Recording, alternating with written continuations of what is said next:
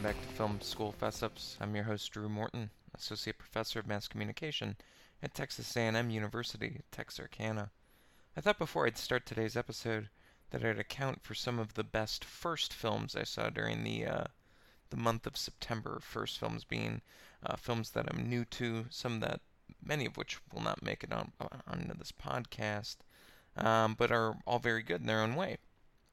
So my five for the month of September started off with a Criterion listed early film that's on Filmstruck called Colonel He's a Liar Detective, which is really a precursor to Roger Rabbit. I'm fairly well versed on early animation. This title had eluded me, and it was really a blast, mainly for the technological innovations of trying to bridge live action and animation in a relatively imaginative way. So you can catch that title on Filmstruck. I finally watched F.W. Murnau's Faust. I enjoyed it. I also saw a really bad transfer, which will come back on today's episode involving Suspiria. So I feel like I didn't really see it, and that I didn't fully appreciate what was there. It was a HD copy that was listed on YouTube, but it wasn't nearly as good as the stills I saw from the Kino Blu-ray edition. So I feel like I saw it, but I don't feel like I saw it, if that makes any sense. I feel like it's a film that deserved better, and yeah, I enjoyed what I saw. I appreciated the visuals, but I also feel like it was experiencing, of the Beatles' Sgt. Pepper on a really bad MP3 file or something like that. It's almost nulls any judgment I could say beyond that.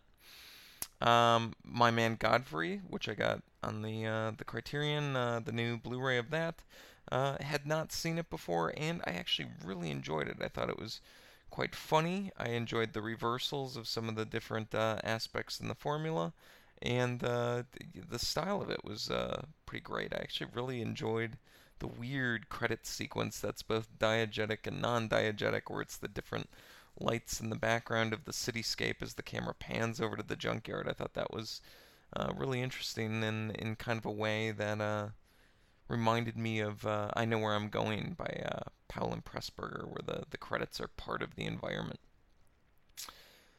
Perhaps my favorite of the five was Sam Peckinpah's Ride the High Country with Joel McCrea and Randolph Scott, especially coming after my summer with the Bud Bedecker films. I found it really rich and perhaps one of my favorite Sam Peckinpah films. I know that's probably not saying much, considering I haven't seen Pat Garrett and Billy the Kid, and I've seen most of the other stuff, but this one was really fantastic, and I can't wait to watch it again, which, coming from me and westerns, is probably saying quite a bit in terms of how much I've grown as a film viewer in the last 15 years or so.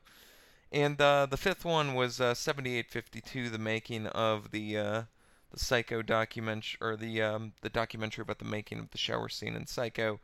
I don't think there's really any new information to be gleaned from it, and most film professors and academics will probably be like, most of it's pretty old hat, but it's also, I thought, in terms of a pedagogical text and bringing it into the classroom, I thought a very useful film, and I enjoyed watching it all the same, even if it was largely information that I was familiar with before. So those were my five for September. October is obviously going to be a lot of rewatching horror movies, and I am currently in the process of nailing down our next guest after this episode on Suspiria. And I'm so happy to have brought on Julia Rhodes for this episode. Julia has been a great friend of mine for about a decade now. And we've known each other predominantly online through one another's writing, and we correspond almost weekly about things we've seen, but we've never actually had a real conversation. Real as in being, hearing one another's voice. So we've had this long correspondence via text message and email and Facebook Messenger, and we've talked about every horror movie and new things being made known to man, and I think she may have even written for one of my publications in the past that we worked together on. Maybe misremembering that, but we've known each other a long time, so it was a great treat to finally be able to sit down and have a real conversation with her about horror movies that's kind of on the record, and being able to put a voice with a face or a face with a voice is always a nice pleasure, especially because we got to talk about her film school experience, and I was very envious that she got to take a class with James Nairmore at Indiana University. So, just a long way of saying that I'm really excited about today's episode. Before I get going, here's the brief bio on Julia. Julia grew up in the southern Midwest and found her escape in media. She is a BA from Indiana University and focused her academic studies on horror film analysis with a feminist bent. She wrote for an online magazine for 5 years before succumbing to the world of grants administration, but retains her adoration of film while balancing a quote-unquote real job and teaching yoga.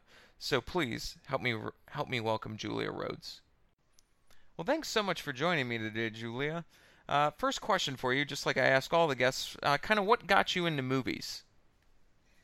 Um, Honestly, I've been interested in movies since I was a tiny child. I used to go to the movie store, the video store, which are basically now defunct, and they had a $5 VHS deal for 5 days. And my parents would be at the bookstore down the strip mall, and I would just go and pick my 5 movies and spend an hour or two figuring out what I wanted to watch.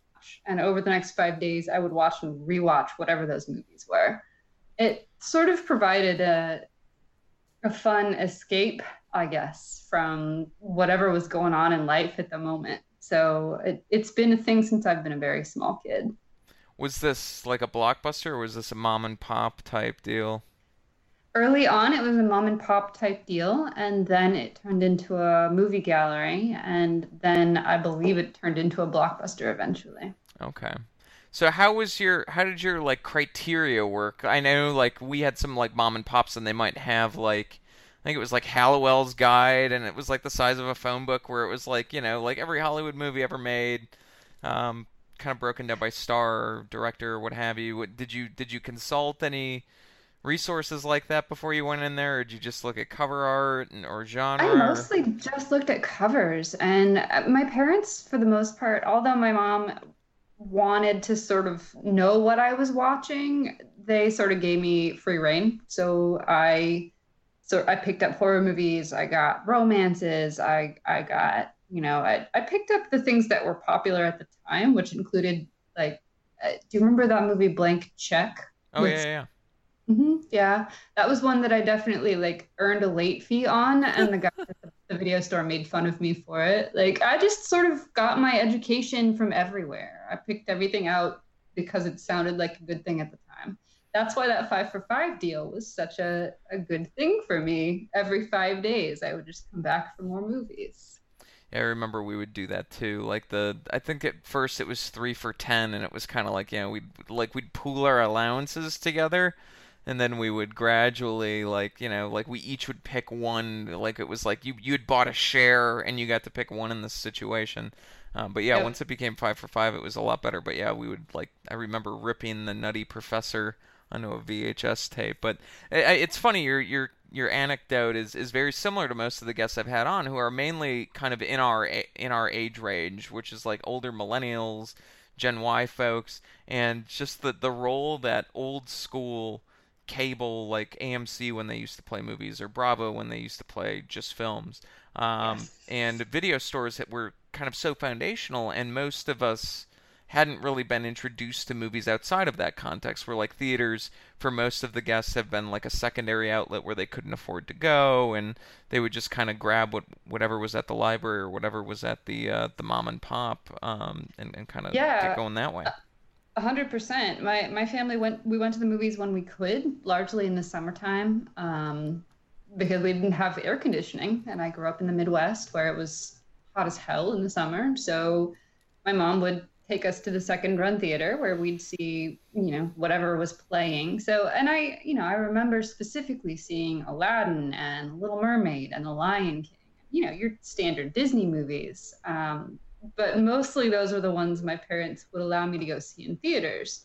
The movie store was a different thing, a lot more freedom and a lot more choice. So what do you think was the edgiest pick? Did you ever pick something where you're like, oh man, I should not have picked this movie from the video store? um, yeah, actually, my parents got really upset when I picked Suburbia. The The one Richard Linklater movie? Is it Richard Linklater? I believe so. I That's one of the few I haven't seen if it's the one I'm thinking of. It is. It's the one from 1996 with Steve Zahn. Yeah. Okay. Why were they mad about Suburbia? Because that, in retrospect, that seems kind of. I I believe it was because there was a lot of cussing, and they were just really upset about cussing and people saying the word fuck, and there were people who were doing things that were not appropriate for a 12-year-old girl as far as they were concerned. Huh. So All that right. was one of the first ones. When I was 17, I rented Eyes Wide Shut, which my Yeah, that mom that freaked my parents out paid too. me to watch. But she was like, I would really like for you to please read some Carl Jung, please. Okay, mom. All right. So I read some Carl Jung as I was watching Eyes Wide Shut and trying to fathom all of what was going on with that movie. I mean, what's so funny about that movie? Because I remember I wanted to go see it in theaters, and that Kubrick DVD set was probably my introduction. It was like my first film school because I had gone through some of the AFI movies, and then the minute I got a DVD player, it was like I was what maybe a freshman in high school, and I was like, I like 2001, I like Doctor Strangelove, and I like Clockwork Orange. I'm buying that set, and I'm gonna learn some things. And then that summer was when Eyes Wide Shut came out, and I remembered the elder classmen who had introduced me to these movies and kind of poisoned my mind because my parents did not want me to watch Clockwork Orange.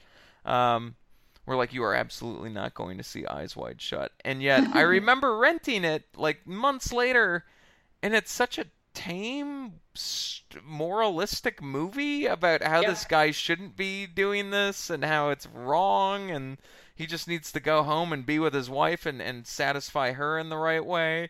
And Yep. yeah, it's not like it's I mean the kind of reputation that movie had at the time was so strangely overblown. It was, and my parents were so funny about it. Do you remember the Jeremy Irons Lolita that Yeah. HBO made? That came out around the same time, 99 maybe. And my dad wanted to make sure he taped it from HBO first so that he could tell whether it was okay for me to watch it. And like they were very weird, particularly about sex stuff. Not so much about violence, but sex stuff, which is, pretty standard, but still. Yeah, no, my parents, the one experience I had at a drive-in was it was a double bill of Speed and True Lies, and the one moment that they made us, and I was like in sixth grade, and the one moment they made us close our eyes for was the Jamie Lee Curtis striptease. And it's like it's not, and there's so many other distressing things going on in that movie. Mainly Arnold Schwarzenegger gaslighting his wife and totally abusing her, and doing the switcheroo and scaring the shit out of her, right? But that's the trigger moment. Even the violence and Speed, which is pretty graphic, was Yeah, nothing compared to the can't see Jamie Lee Curtis, which again it's actually a fairly tasteful it is. routine. Yes, it's really interesting. And yeah, you mentioned earlier, like I would always stay up as late as I could watching whatever was airing on broadcast television. And that included stuff like Pet Cemetery and The Exorcist and Rosemary's Baby and things like that, they cut all down to the bare bones so that they could air them late at night. But it's so, which made it startling as I grew up and found real copies of them and was like, oh, I did not know that scene existed. Whoa, like it was really interesting. Yeah, no, I recorded an episode with somebody else where I was talking about the first time I saw Seven, and that was a movie that I only knew through broadcast. And so, especially towards the end of that movie, I had no idea what the fuck was going on.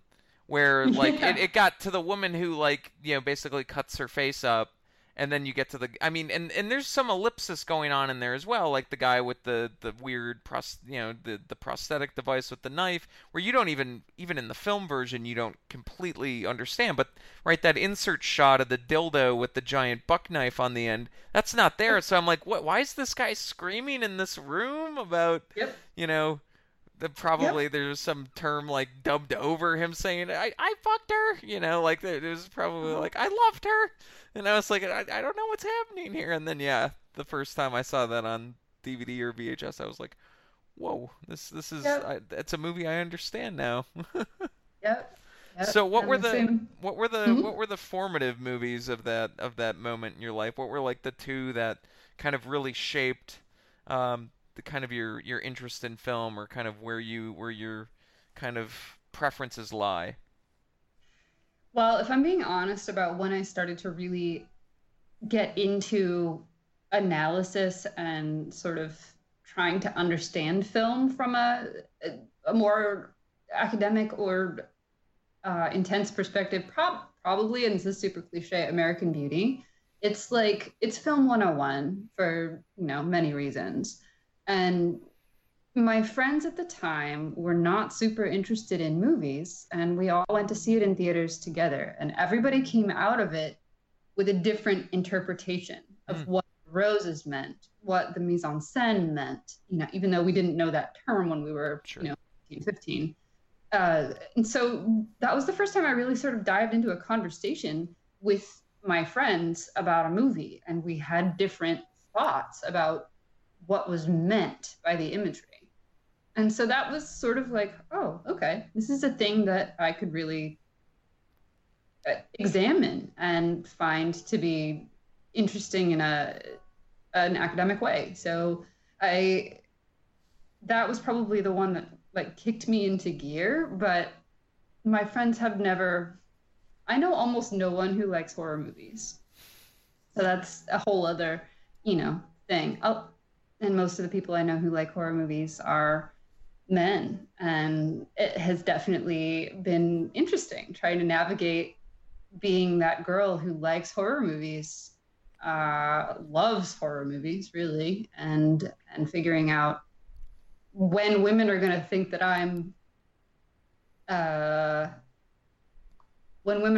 I'm somehow an anti-feminist, or and that's going maybe a little too far. But I was just watching a special feature on the Suspiria DVD about how horror movies can be taken as either extremely anti-feminist Sure. or extremely pro-woman, and I tend to fall in the second category depending on the movie. But it's always been interesting navigating, that people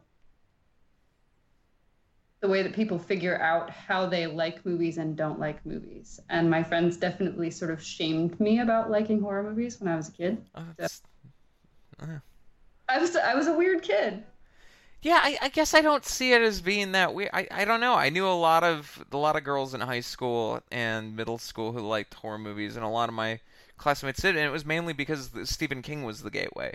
So you read Yeah, Stephen King books, and then you watched the movies, and yeah, and most of them were made for TV and not very good, until you yep. start to, and even some of the, Pet Cemetery, like I enjoy it as a guilty pleasure, but I'm like, it's not like Oh Stand no, By it's Me or not a the great, good it's ones not a or great Carrie. movie. Yeah. Um, and I read Stephen King from a very young age, and I took a bunch of my friends to go see The Green Mile because I had Mm, read the book and thought, this is drama. This is not true horror. This is something my friends are gonna like.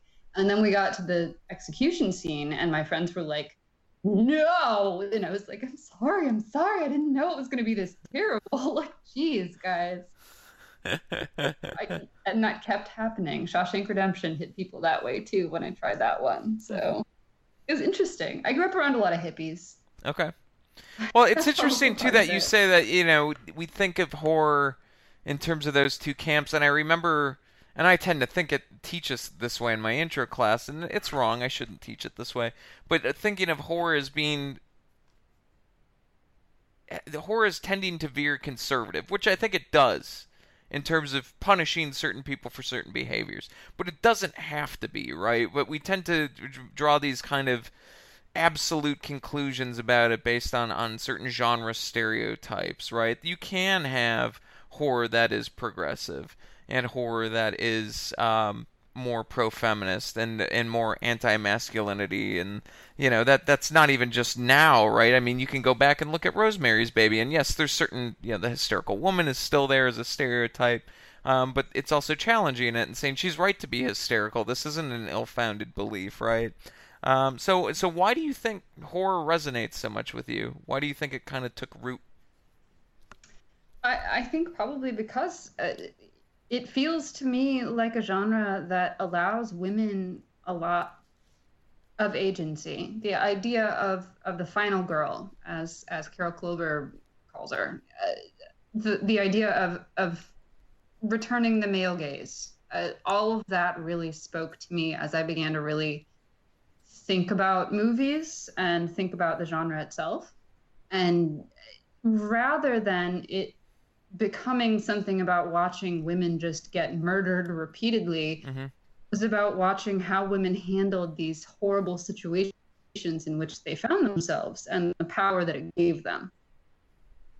And so it sort of, even from Halloween on, and then Scream came out also in 1996. So I was of exactly the age when, although I wasn't aware of all of its predecessors and its references, it then sort of drew my interest to the predecessors. And Wes Craven was so smart and so good at what he did that even when he was referencing his own work, he was extremely clever with it. And he always respected women in his movies. So yeah, I feel like it's multiple things. I came of age in a good time for horror for women, partially due to the sort of meta horror that Scream and its ilk created. And also, I grew up in a college town and I had access to media school and lots of, indie theaters that really provided access to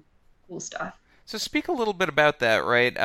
Last week, my guest Daryl hadn't gone to film school. He took a couple classes. What was your kind of educational path like? Um, I really, I'm more of a writer than I am a maker of things. So when I went into college, it was probably going to be sort of a film analysis focus. And I grew up in Bloomington, Indiana, which is a great town, and it's the home of Indiana University, which it has a great media studies school.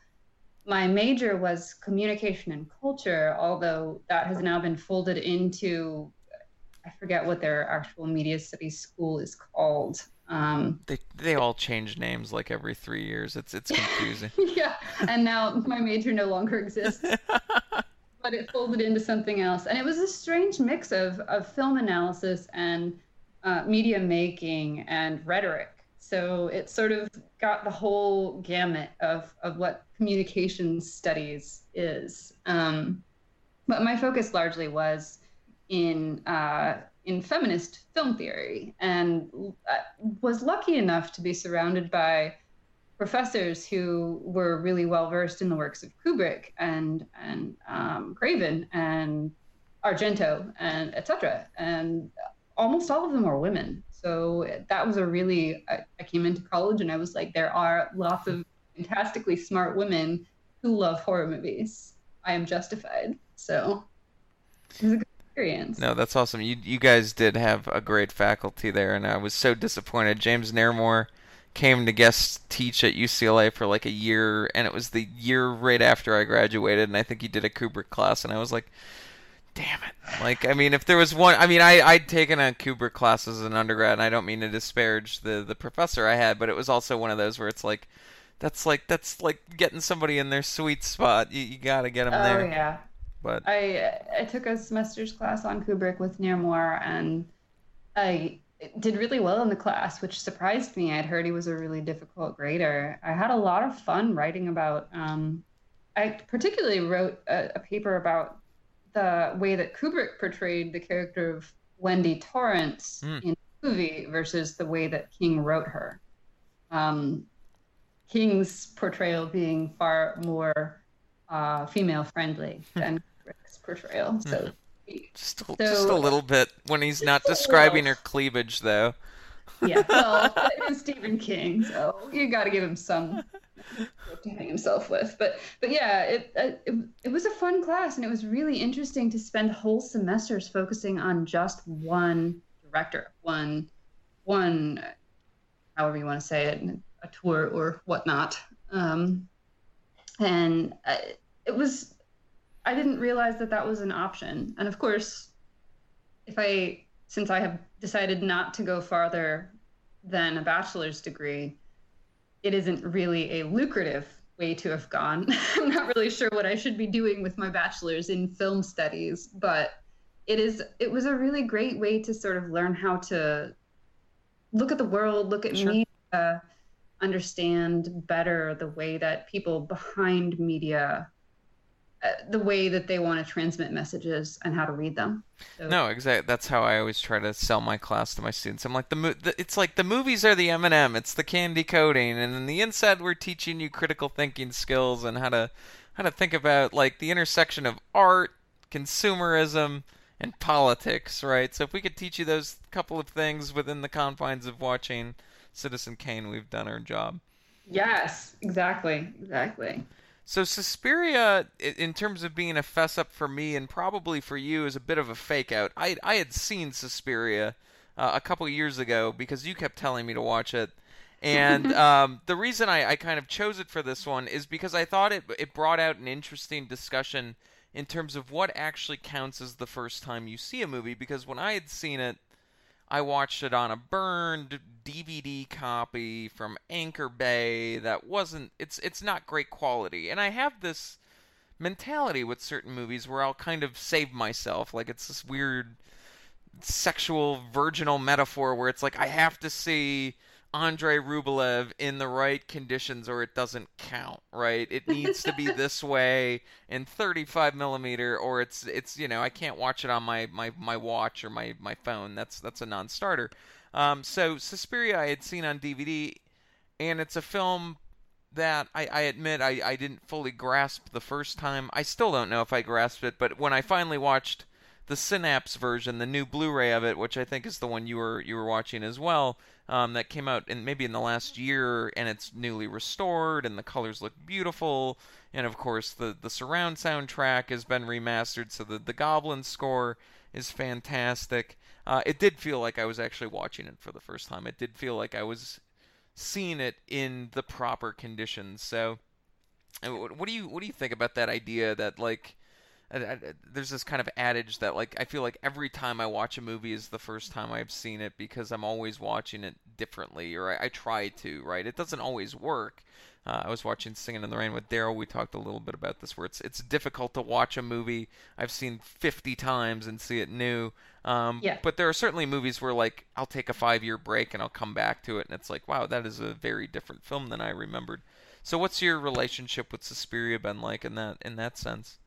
So interestingly, I knew a guy in early college. He was not in school with me, but he was an older partner of a friend of mine, called himself Dario, even though that wasn't his real name, who claimed an obsession with Argento. And he brought me over. I think he had a huge crush on me, and that's a whole other story. But over and showed me this movie and just like blasted the volume. But of course it was shitty quality because all of the copies before this newest one Yeah. really were. I was actually just watching some of the special features from the Anchor Bay one that you just referred to, and wow, the video is terrible. It just looks awful.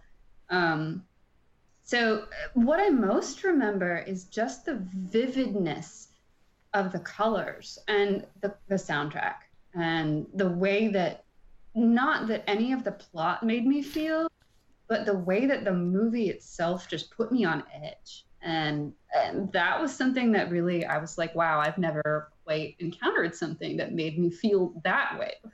So That was probably 2002, 2003.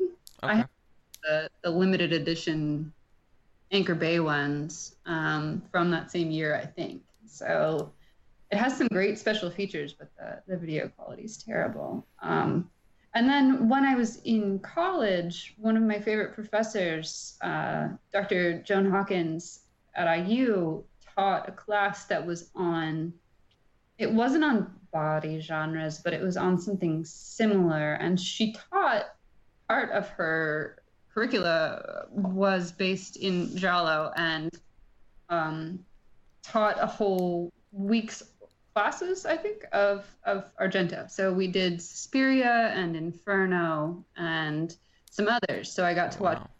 on actually a big projected screen. Again, kind of crappy video quality, but I walked into the room and she was like, "Hello, how are you?" And I was like, "Can you turn up the volume?" Yes, I will. I was like, yes, that's the only way you can watch this movie is with the soundtrack blasting because it's the only way that you can really feel the full effect. So at that point, I knew that it was a movie that made me feel a way. Yeah, no, it's funny when we got the Synapse version this past summer, Nicole and I put it on and we had just gotten the new surround sound system and it scared the shit out of the dog. Like the dog was just like laying under the bed in the other room like what the fuck is going on in the living room? Like that in Dunkirk, I've never seen the dog more terrified of a movie in my entire life, and it is just because it is this kind of orgy of sound. My cats hate the soundtrack. They hate every time it plays, they're like, "Mom!" They'll like come up and yell at me and then run away. And I'm like, okay, all right, guys. And if it's that alarming to animals, I feel like it's got to be doing something to our brains, right? I'm going to give a brief plot summary, which is probably not going to be helpful at all in the least, because as you've already noted, it's really a film that doesn't give a shit about plot. It's really a It film doesn't at that's all. no, it's Yeah. much more about tone and place and atmosphere than it is about plot. But it's about a ballerina from New York. Her name is Susie, played by Jessica Harper. She comes to a German dance academy, and immediately after arriving on a weird stormy night, this killer ends up killing one of her classmates and hanging her in this grisly opening set piece. She, starts to get accustomed to the school the next day. They try to like place her with another roommate and try to figure out her living accommodations. And you've got Madame Blanc, played by Joan Bennett, the great film noir actress, and Mrs. Tanner, I think it is, right? Yep. As Alita Valley. Alito Valley as the Hmm. teacher, and they're running this kind of dance academy, and we find out as the movie's going on, as weird things start happening, like maggots dropping from the ceiling, um, that this is a dance academy run by a coven of witches who need their head witch to survive, the queen. And yeah, things come to a head, and the queen is stabbed by Susie's character as they're about to kill her and keep her quiet so that she can't spread the news of what's going on at the dance academy. And the academy goes up in flames, and that's the end of the movie. Did I Hmm. miss Yeah. anything? Anything that I should add? No, No. not really. That's about it. All I right. mean, it's very simple. So It is simple, but it's also because of like the surrealist nature of it, like trying to remember how the different pieces escalate on top of one another. Like I always like lose, even though I've seen it two or three times now, like the headmaster snoring bit, right? yes. There are these just strange like pieces that just because it's not a straightforward linear logically driven film that just kind of fall out of my memory when I think about it. So because I'm a nerd and because I took classes on particularly Argento and this movie, the plot is sort of loosely based on Confessions of an Opium Eater by Thomas de Quincey, which named the three mothers, the mother of tears, the mother of darkness, and the mother of sighs. And the mother of sighs is Suspiria, Mater Suspiriorum. And so the idea sort of is that she's one of this trio of witches who I think in the movie they refer to as Helena Marcus. And a Greek immigrant who practiced black magic in Germany in what Argento has referred to as the sort of triangle of black magic in Europe.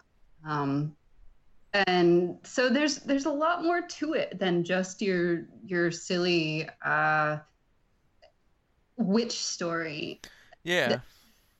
Evidently, this is all based on the fact that Argento's former partner, Dario Nicolodi, her grandmother apparently attended an academy somewhere in Europe that taught dance and biology and various other piano things and also black magic. So she told him that story on the set of Deep Red, and then she helped him write and create Suspiria and sort of served as his muse for the next few years.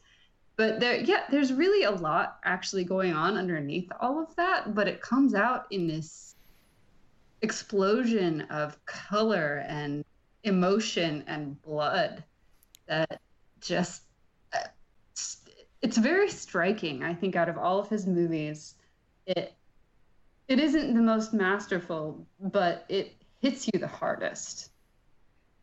Yeah, I think that's a good way to put it. In terms of like an aesthetic experience, it is the most overwhelming. And I think on that new disc, one of the folks talking about it both describes it in terms of a fairy tale and describes it in terms of The Shining, which gave me a deeper appreciation of it because Suspiria was the first Argento movie I saw, and as somebody who just naturally tends to have a prejudice against horror movies that have more of a magical element and something that can't be described, I was a little underwhelmed. I tend to like his more straightforward giallo films, and we can certainly have a discussion whether or not this classifies as that because it's kind of a controversial point.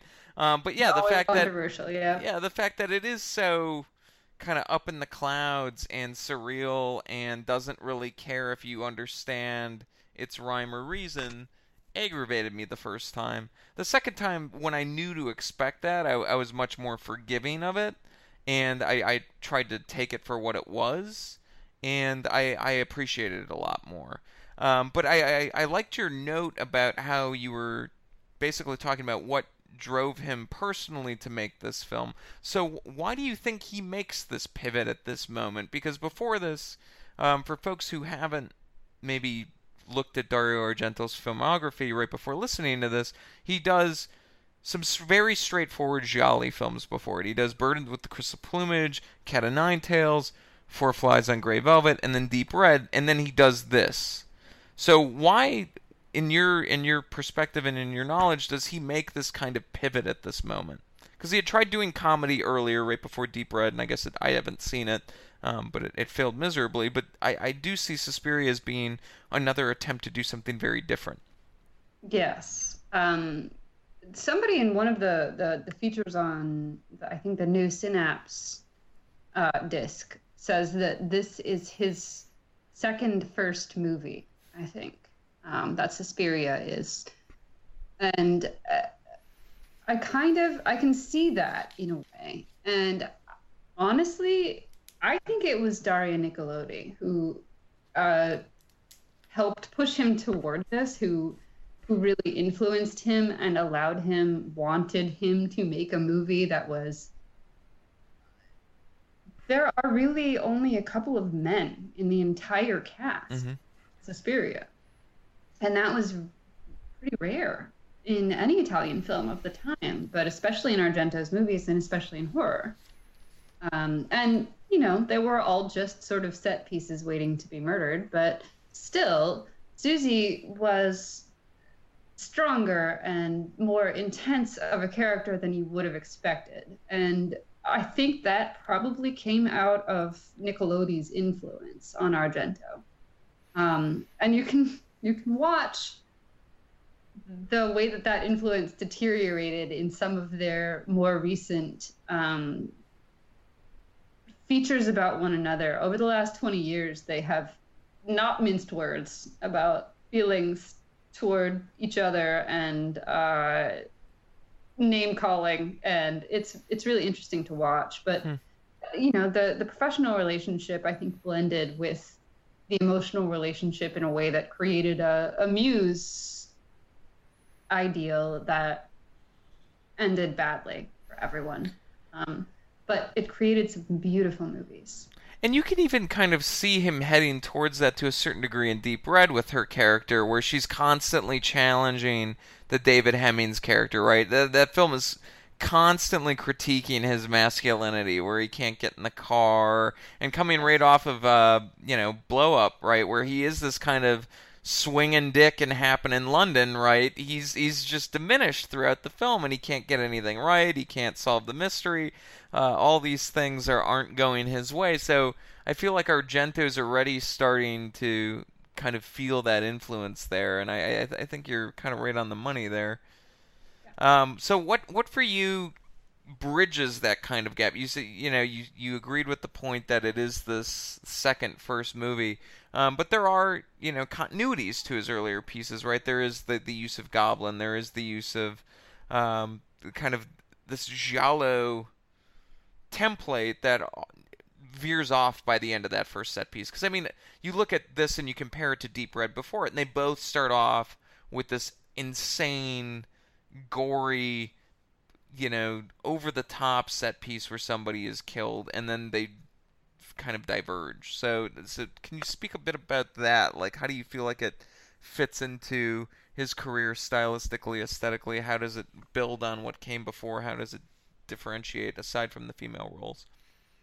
I I think that probably coming off of Deep Red, and he was, I think, kind of burned from the comedy that he attempted. I think it was called 5 Days, and and apparently his relationship with David Hemmings on the set of Deep Red was also not super pleasant. So, and his relationship with Nickelodeon continued to be both, it sounds like professionally really successful, but also really volatile.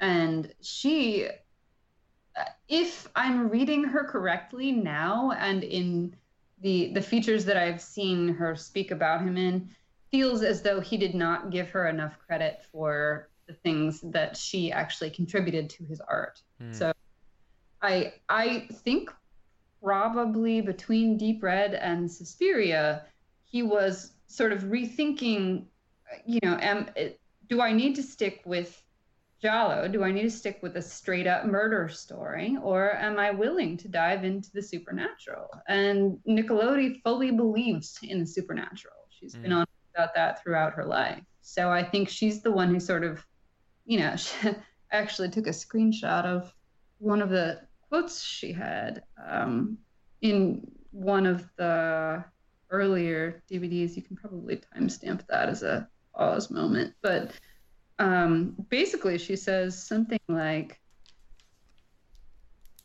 "It was my movie, but he did all those murder scenes that he was so good at." And I was like, "Oh, burn," like, oof. Um, there it is. Well, and I mean, he even kind of owns certain call-outs and certain criticisms in Tenebrae. I don't know if you've watched Tenebrae yet. We've talked about it, but Yes, yeah, it's like been I a mean long that time. it's this crazy. It's his like Wes Craven New Nightmare movie where he's basically, I mean, not to the same extent, but he becomes this kind of avatar for this writer who's getting accused of being a misogynist, who just relishes in murder and all of these other things, right? But and Yes. he's often getting criticized by female reporters. And Nickelodeon in the Anchor Bay edition has a quote that she says, "This story was different because black magic was very apparent, and naturally Dario shot those great death scenes that he is so good at." That's all she had to say. That was it. That's all she had to say about it. So she, I think, feels as though her input on the process was not adequately credited, which I think listening to him speak about her is also really interesting, and watching the way their daughter moves in the world is also interesting, but a tangent. So So, what extent do you feel like? Suspiria is a giallo? Because I know some people who say it's the preeminent giallo film.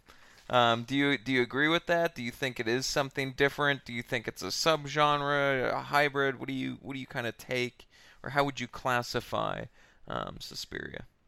I think it's probably kind of a subgenre. It's no, it is it's about the fantastic. It's about magic, but it is also about real people committing real murders. So, and it definitely for Argento, I think probably Deep Red was his first real dive into the fantastic, the supernatural. But Suspiria marked his full on just like swan dive into playing around in black magic and witches and the entire idea of the three mothers. So I, I think it probably can't quite be categorized as a giallo, but I would have to go back and sort of re-examine the definition and figure out what all that looks like. I'll try to help. If you get the Tenebrae disc, which I think is another Synapse disc, there's a great 2-hour documentary on there about the history of the giallo, and it's got Kat Ellinger and all these kind of great thinkers on it. I think Maitland McDonough's on there. She also does the commentary on it. So it's Nice. a really That's good. whose article I've been looking at while I've been sitting here. Yeah, no, it's a great disc, and even though I was a little lukewarm on the film until I rewatched it with Nicole and kind of had a greater sense of Argento's filmography, because I do think it's one of those films where you need a bit more of a primer in what he's doing and what he's responding to and how it does have this meta dynamic. My understanding from the documentary and from the limited amount of reading I've done is that like a giallo tends to be about an outside person, normally a man, who comes into a region that he is not familiar with. So sometimes it's an American tourist, sometimes it's, in the case of Bird with the Crystal Plumage, it's an American tourist. In Deep Red, he's a British guy who's in Rome, right? I'm trying to think of other ones. In The Girl Who Knew Too Much, or what's the other title for it? It's a Bava film. It's an American girl who reads too many mystery novels who goes over to Italy. So it's typically an outsider, but not always. But again, just like the PI figure in most film noir, this outsider status kind of means that they're constantly under the suspicion of the authorities and constantly in danger from the people who are committing the crimes. Right, so there's this outsider figure who sees a crime, who typically sees something that they misinterpret, that they have some sort of vision or some recurring psychological hang-up that they've witnessed something, but there's a gap and they're trying to overcome that gap. And so Right. what's weird about Argento movies in this way is that even though Suspiria is, like you said, this kind of deep dive, very early there is this kind of supernatural slight bent. So Bird with the Crystal Plumage, I'm trying to remember. I don't think there's one in there, although I love that film for so many other reasons, mainly the Morricone score and the Vittorio Storaro cinematography. Like it is like if you took like a Bertolucci movie or something and stuck it together, or an Antonioni movie and turned it into a giallo film. So I like that one for those reasons. But with Cat o' Nine Tails, the one with Carl Malden, I don't know if you've seen it. It's been forever. Okay, I remember a little bit. but he's blind, but right, like the classic use of blind characters, he has this like supernatural ability to solve puzzles and to see things with his other senses. So again, he's kind of using a genre trope, but this guy's dialed up, and I think there's something also going on in terms of sex hormones that probably hasn't aged very well in terms of somebody's identification. Yep. That is also like not quite grounded in reality, right? Right. Um, After that, it's Four Flies in Grey Velvet. I kind of trying to remember that one. I think there's something about an image on someone's retina where they're trying to like read somebody's eye. I can't quite remember what that one was. But That Deep, sounds right. It's also been forever since I've seen that one. yeah, that's the one that kind of blends, that just falls out for me. But Deep Red has this weird, right? There are psychics in this world, and they can understand crimes and see them before they happen, right? So I feel like he's got the giallo format, which Bava tends to do more on a straight basis, and but there are certainly those that take more liberties with the supernatural. Like even the Black Cat, the Falsey version is weirdly over the top, and this cat is like much. It's almost entertaining what this cat can do because it's so kind of untethered from reality. Um, Yeah. so I could see why some people call it Suspiria Giallo, but I ultimately think it is something very, very different, especially because it's a mystery that doesn't really have a logical conclusion. There's no like who done it moment at the end. The Agatha Christie moment isn't there. You have almost more questions at the end of Suspiria than you do, than you should, considering you already know what the resolution is. Absolutely more questions. And all you get at the end of Suspiria is, you have been watching Suspiria. I mean, that's the end. And you're okay, all right. Well, what did I just watch? And for that reason, I think probably I agree with you. Although he's considered one of the figures of Giallo, I think uh, Suspiria to me doesn't quite fit the genre. It's adjacent, and I like the idea of connecting it to that, but not quite.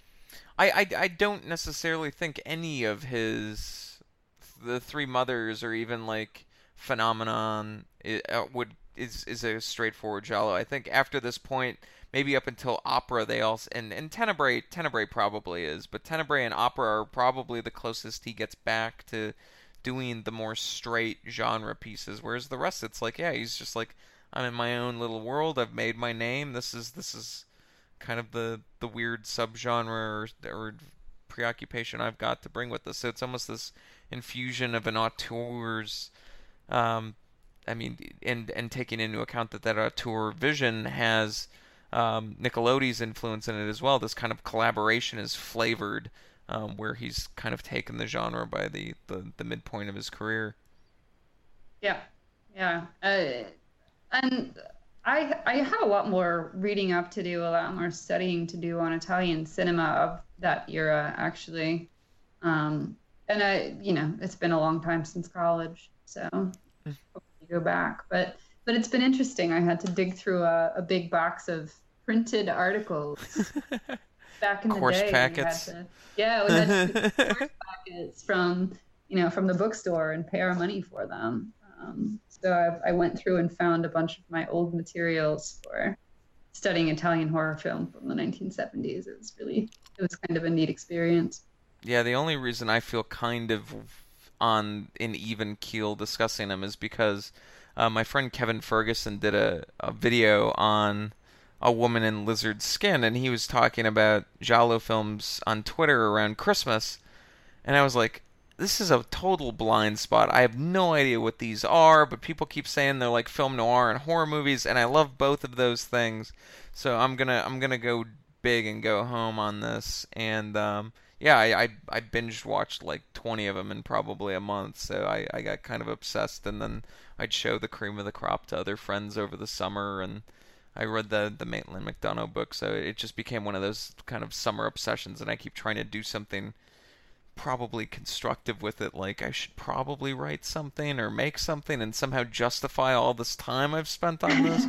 But if it's just a podcast, that the episode, that's okay too. But yeah, It's really interesting stuff, and there was so much going on in Italy at the time, and when it comes to Suspiria, the setting in Germany is also really interesting, and it was not far enough beyond fascism, beyond the hmm Nazis, for it to be so far removed. So there is actually a lot going on in the cinematography and in it was less than a decade after the riots in Paris, and there was so much going on in Europe, and so you have to sort of take all that into account as well when you look at stuff. And I tended to read Argento as being apolitical initially until I think I was watching Deep Red again this summer, and I didn't realize the use of like Jewish iconography in there. I just kind of like went past me the first time I saw it.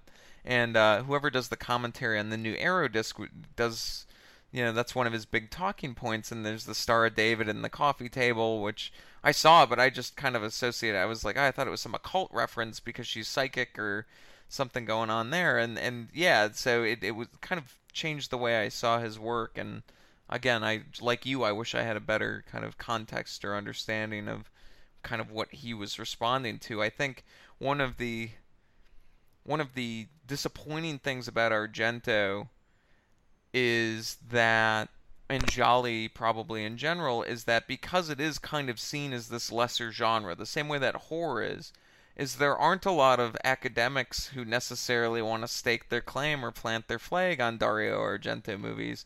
Maitland McDonough's thesis was kind of a one-off. I think she wrote it when she was at NYU, and she's known more as being kind of that's not to disparage her, but she's known for being more of a film critic, whereas there hasn't, Argento hasn't gotten the attention that Hitchcock has gotten. Nope. And Craven hasn't gotten the attention that Argento has gotten. So because of their kind of social status as being these more transgressive horror movies and more disturbing horror movies, to a certain extent, I feel like they've gotten kind of written off. Yes, and I think that a lot of what I mean, I definitely have dated and known some people who refuse to watch black and white movies, who don't have any interest in dialogue or cinematography that feels far removed from our everyday experience, and things like Suspiria, that are so completely of an era and yet removed from that era sort of startle people, I think. People who want to go see things like, The Bye Bye Man or whatever that horror movie was last fall. We haven't, yeah, we've had an odd experience in this decade of horror movies, and I'm really interested to see how the remake of Suspiria turns out.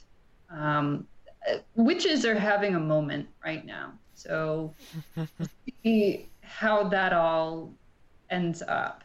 But I think that part of it is that people hear this, they hear dialogue that sounds stilted, they see shots that make no sense, they interpret it as being something that's old and not Or wrong, or a mistake. wrong. Like, you think of something like Cinema Sins, and I have to teach my students, I'm like, just because something's in there and may not make, obvious sense to you doesn't mean it's a mistake, right? So, like, I show them the jump cutting, or not the breaking of the 180-degree rule in The Shining, and I'm like, there's a specific reason why he is doing this.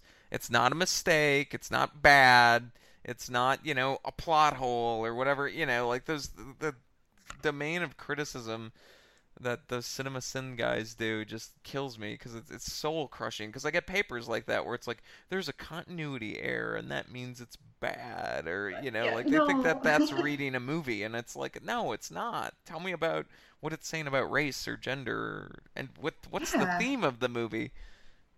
And tell me how it plays with reality, Hmm. and tell me how it plays with the rules of cinema, but don't treat that necessarily as a negative or a positive. It is part of the way that, hopefully, it is part of the way that that particular creator wanted to make that movie.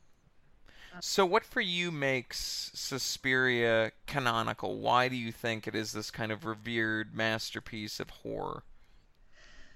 I think it's largely, I think it's because of like I was describing earlier, the way that it makes people feel. It's the way that it puts you on edge from the very beginning. I mean, you in that very first scene, you have Susie walking through the airport, and you have silence and loud, and silence and loud, and you're immediately aware that you're coming into something that's not right. And then there's the opening and closing of the airport doors, and that in itself is violent. It's a Hmm. knife going into a metal bit, and you're like, okay, all right, we're doing something here. And then she's in Wonderland, and it just gives you this intense feeling of being totally displaced. And that's something that even when I was watching worse quality versions of the movie, sort of felt like being, and Nickelodeon even has compared it to this Alice in Wonderland, Yeah. or it's a fairy tale. It's sort of timeless in a way. And the way that they filmed it, the way that they used color, the way that they used texture and sound really have made it into, if something that has no plot, really something that is just a burst of emotion. Yeah, no, And and there weren't a lot. I think that's a fair way to put it. And there aren't a lot of horror movies that are just about atmosphere and how you feel. Like I think The Shining kind of is because it's more about just giving you a sense of rhythm and a sense of place. Yeah. And that surprises me because it's like I love The Shining and I'm always like giving Suspiria the side eye because it's almost like too much for me. Where I don't know, like who was I discussing this with over the summer? We were discussing movies that like are so formally over the top that I like become dubious of them, or I'm spiteful almost, where I'm like, don't show me don't like give me everything, like hold it back, and like I get that sensation with Suspiria for no good reason. Especially as like a formalist, I'm like I should love this. There's crazy shit going on here, Oh yeah. but yeah, so yeah, no, I totally get that opening is great and up to It, the murder and all of that and the moment where she's walking around and trying to figure out how many footsteps it takes to map this space out and get a sense of the geography around her. It is this right. disorienting experience. There's no logic. There is no logic. There's no logic to any architecture. There's no logic to the plot. It just doesn't make sense. It's just that you're floating through this world and you're at the whim of this crazy man, and we don't even know what that crazy man woman in, yeah, of the witch looks like. We never really get the idea of the monster. We see Helena Marcos at some point, but that is not necessarily very satisfying. She's not the enemy. It's this larger force. So And it's this institution too, right? How institutionalized it's been, and it's they don't want to like kill everybody. They want to kill the person who's going to endanger the institution of the dance academy. yes, which I think is duly interesting when it comes to the idea of fascism in Hmm. Italy and Germany both. So and something that's always been interesting to me is the role of ballet in horror, and uh, the idea of ballet as an art form, and as also sort of, it's a beautiful ritual kind of torturing the body Hmm. into submission. So one of the key scenes in Suspiria that you see in trailers a lot, Susie's tottering around on her point shoes before she's waving her hand over her forehead, and then she faints dramatically, and like nobody faints like that. That's not how that works. Ballet is sort of a portrayed in horror films, Black Swan, The Red Shoes. There's episodes of Angel that portrays a prima ballerina who has to relive her worst show ever. It is it's a common trope, and the idea of beauty and torturing the body really sort of add to the entire vibe of how the movie turns out. So, last question for you: what are your thoughts on the remake? Are you optimistic, or do you feel like Suspiria is a holy object and shouldn't be remade? What's your I read? am open-minded. I have not seen Call Me by Your Name yet, so I don't know the director's work really, but I love Tilda Swinton, so I will watch almost anything that she does.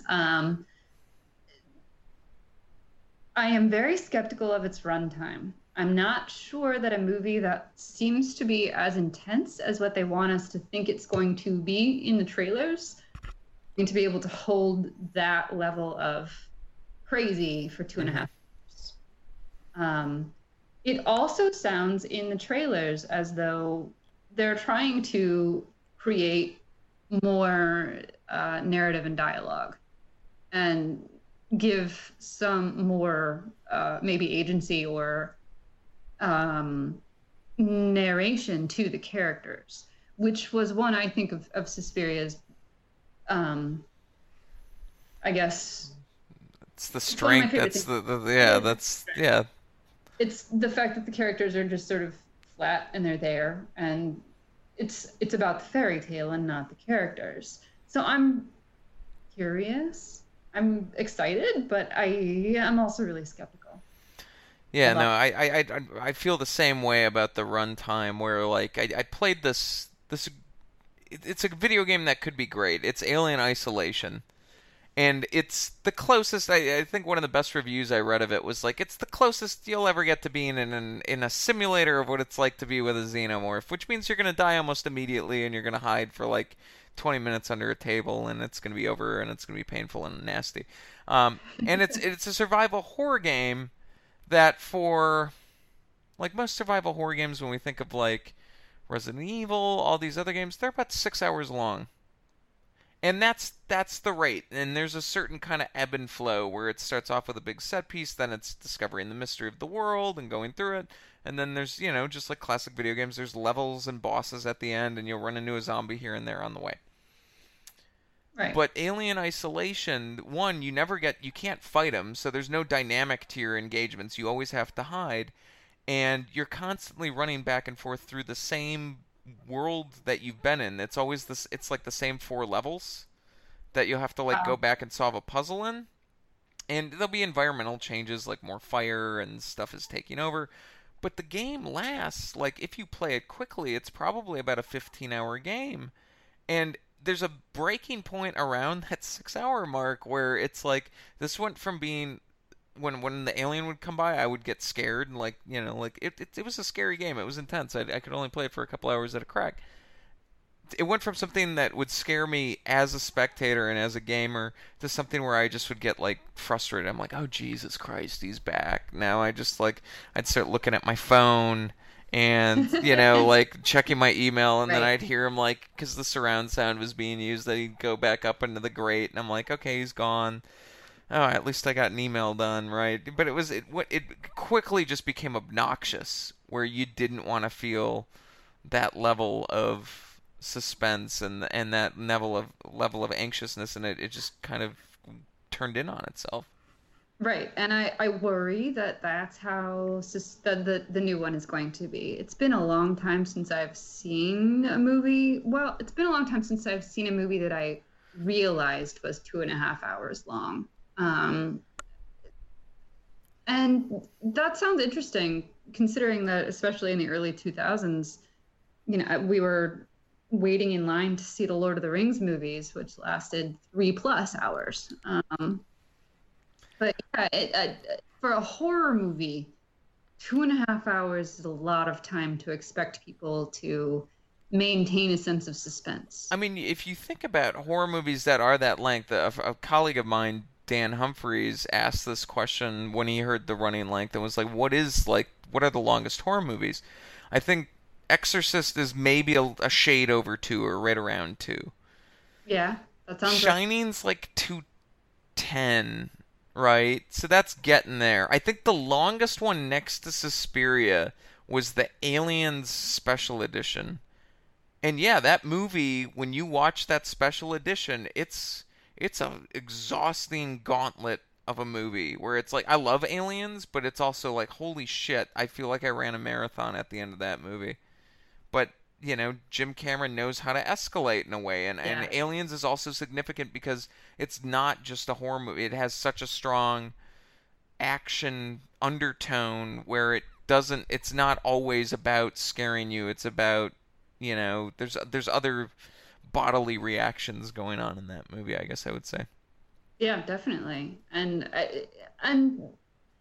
the trailers that they're releasing, I think, are trying to play heavily on Argento's the trailers from the 1970s. They're trying to play on uh, pretty shots and um, intense music, and I'm excited about the Tom York soundtrack. Like Same. I think it'll probably be great, um, but I don't know. I don't know how I feel about the running time, and I'm not sure how I feel about the idea of there being the grieving psychiatrist character, who I think probably is a reference to the Udo Kier character Sure. in but uh, I they're giving that a lot of play in the new trailers. As I understand, that is actually also Tilda Swinton That's what I've been. in That's what's makeup. been rumored. Yeah. I don't know So if there's been an actual confirmation of that yet. I'm very curious. And yeah, like I said, I still need to watch Call Me by Your Name and sort of get a handle on what the director's style is I going. don't know if Call Me by Your Name will tell you anything about It his might style not, compared to. and that's totally cool too, though. If I I'm mean, I love the interested movie, in but yeah, like completely I'm different just like things. when I saw, I was like, this guy, really, this guy?